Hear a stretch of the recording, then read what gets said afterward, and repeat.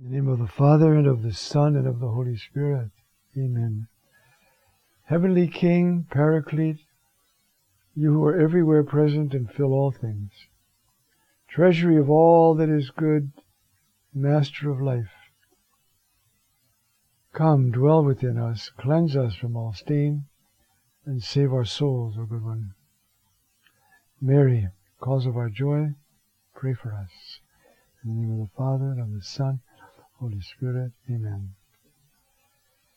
Today, I would like to finish chapter 19. That would be, we go from verses 25 to 42. The last part will go quickly. The first part will not, because of its importance. Just to recall, they've crucified Jesus. Now John starts to talk about a very momentous event that happened while Jesus was on the cross. And so he starts, there were standing by the cross of Jesus his mother, and the sister of his mother, Mary, the wife of Clopas, and Mary the Magdalene. We're not quite sure whether that's 3 people or 4, but it's probably 4. Then there's the 4 women, then there's the 4 soldiers. So for that reason, it's probably 4 people. Now, Jesus, seeing the mother and the disciple standing there, whom he loved, said to the mother, "Woman, behold your son." Then he said to the disciple, "Behold your mother." And from that hour, the disciple received her into his own. That's very literal, because we need it very literal for what we're going to be doing now, looking at this text. See, right after that, that's verse 27, first words of verse 28. After this, Jesus, knowing that now, after that act, all things had been accomplished. And so, this is significant, okay? And that's why, after this other part, he finally says, tetelestai, it is accomplished. So, by the cross of Jesus, his mother, and then these other women, his mother's sister, Mary, the wife of Clopas, and Mary the Magdalene. Then we enter into a revelation formula. Jesus, seeing the mother and the disciple standing there, whom he loved, said to the mother, "Woman, behold your son." Now, this is the second time and the only other time that Mary is in the Gospel of John. The other time is Cana. And Cana foreshadows all of this. If you remember, Mary said to Jesus, "They have no wine." And he said, "Woman, how does that affect you and me? Has not my hour already come?" I don't have time to go back and explain why I translate it, I'm not the only one, that way. In other words, woman, from now on, I call you woman. In that culture, a man never calls his own mother woman, ever. Jesus calls the woman at Samaria, "Woman, believe me, the hour is coming." He says to Mary Magdalene, "Woman, who are you looking for?" But never to a mother, ever. So when he says woman here, and this is the only other time in the Gospel of John that Our Lady is present, both times he calls her woman. If you remember, way back when we were doing chapter 2, I pointed out, she shall be called woman, because she is taken from man. Isha, she is taken from Ish, in Hebrew. So, he's calling her woman there in Cana, and now, you are Eve, and I am Adam. And we are starting the race all over again. And so, woman, behold your son. Next to you there. And then he said to the disciple, behold your mother. Now, I want to go slowly here. I pointed out before when we saw it, for instance, 3 times John the Baptist is recorded as having seeing said. It's a revelation formula. Seeing Nathanael, he said, behold an Israelite.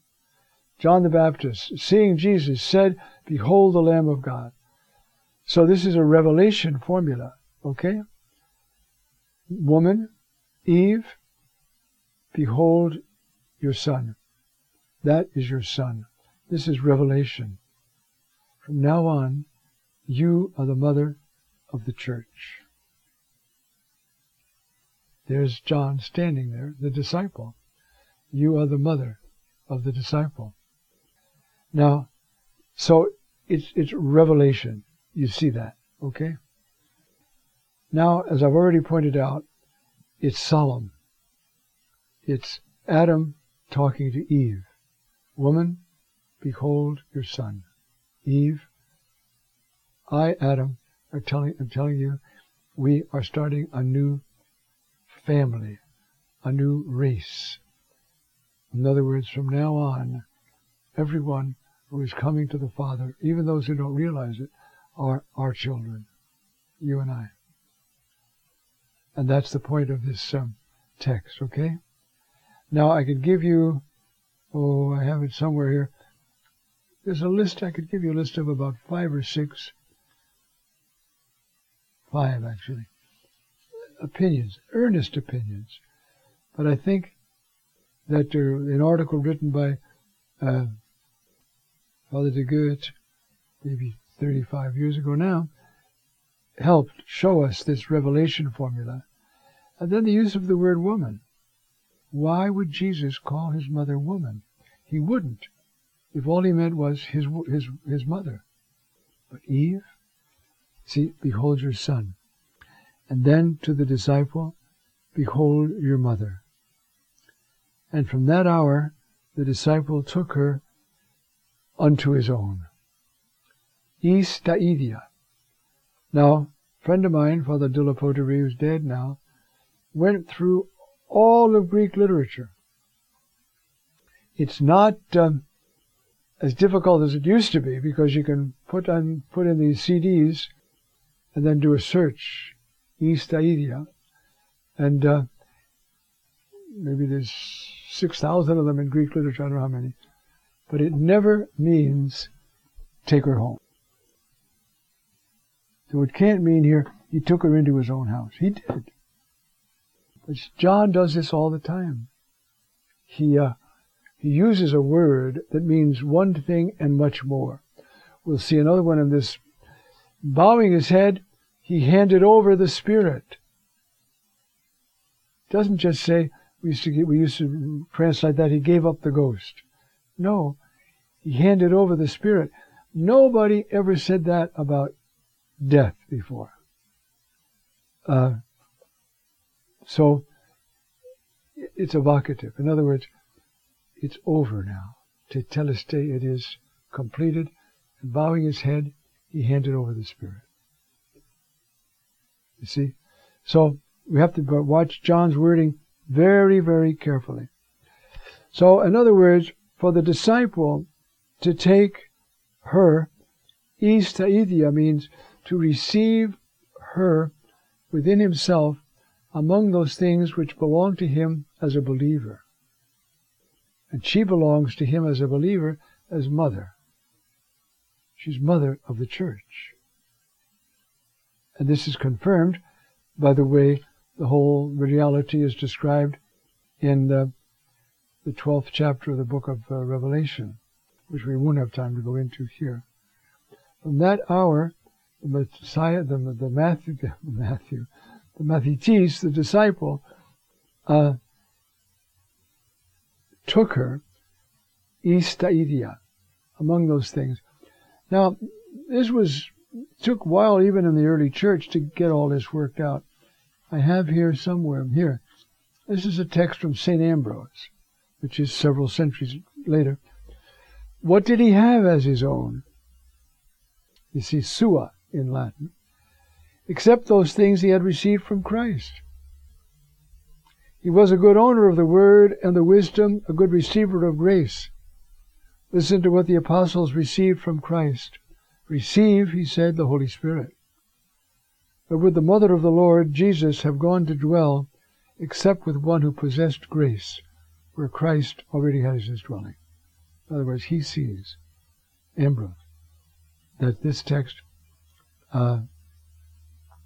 it's so typical of John to do this, to use a word that's not the usual word, conveys the meaning. For instance, I think I just said it, and bowing his head, paredoken to pneuma, he handed over the Spirit. Nowhere in Greek literature do you find that as a description of death.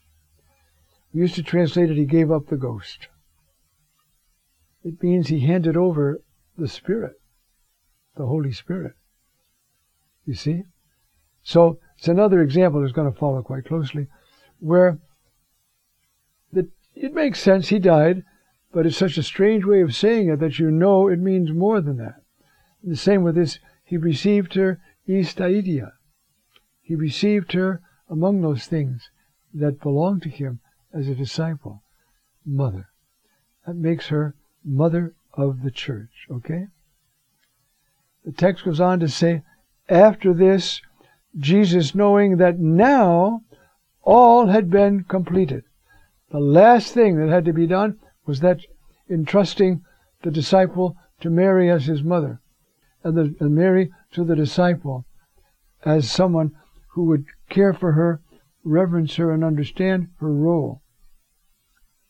And then, in order that the scriptures be fulfilled, he said, I thirst. That comes from Psalm 69. And in my thirst they gave me vinegar to drink. That's the same psalm that's quoted at the beginning of the gospel, when it says, and they remembered, this is when our Lord drove out all the buyers and sellers in the temple. They remembered, the text said, you see, zeal for your house, and they translated, will consume me. Well, that same psalm is where we have this, I thirst. In other words, and in my passion, in the psalm, they gave me vinegar, gall to drink. So this psalm, which was begun to be alluded to in the very first incident of our Lord's life, is now completing it. You see, he tasted this bitter passion, and he said, I thirst. Thirst for what? Thirst for the completion of the plan of the Father. And it's completed by completing the psalm. They gave me, in my thirst, they gave me vinegar to drink. You see how important it is to get to be familiar with the Scriptures, because this is where it all is happening. You can have plenty without knowing all these details, but you can see how much important it is, you see. So in order that the Scriptures might be fulfilled, he said, I thirst. And then there was a jar there with sour wine.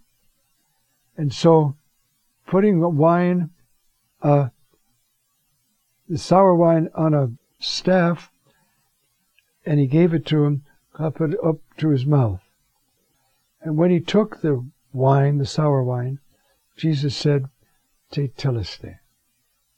Now everything is complete, and bowing his head, he handed over the Spirit. And that inaugurates the era of the Spirit. Now we have to go back after the break and look at this text more closely.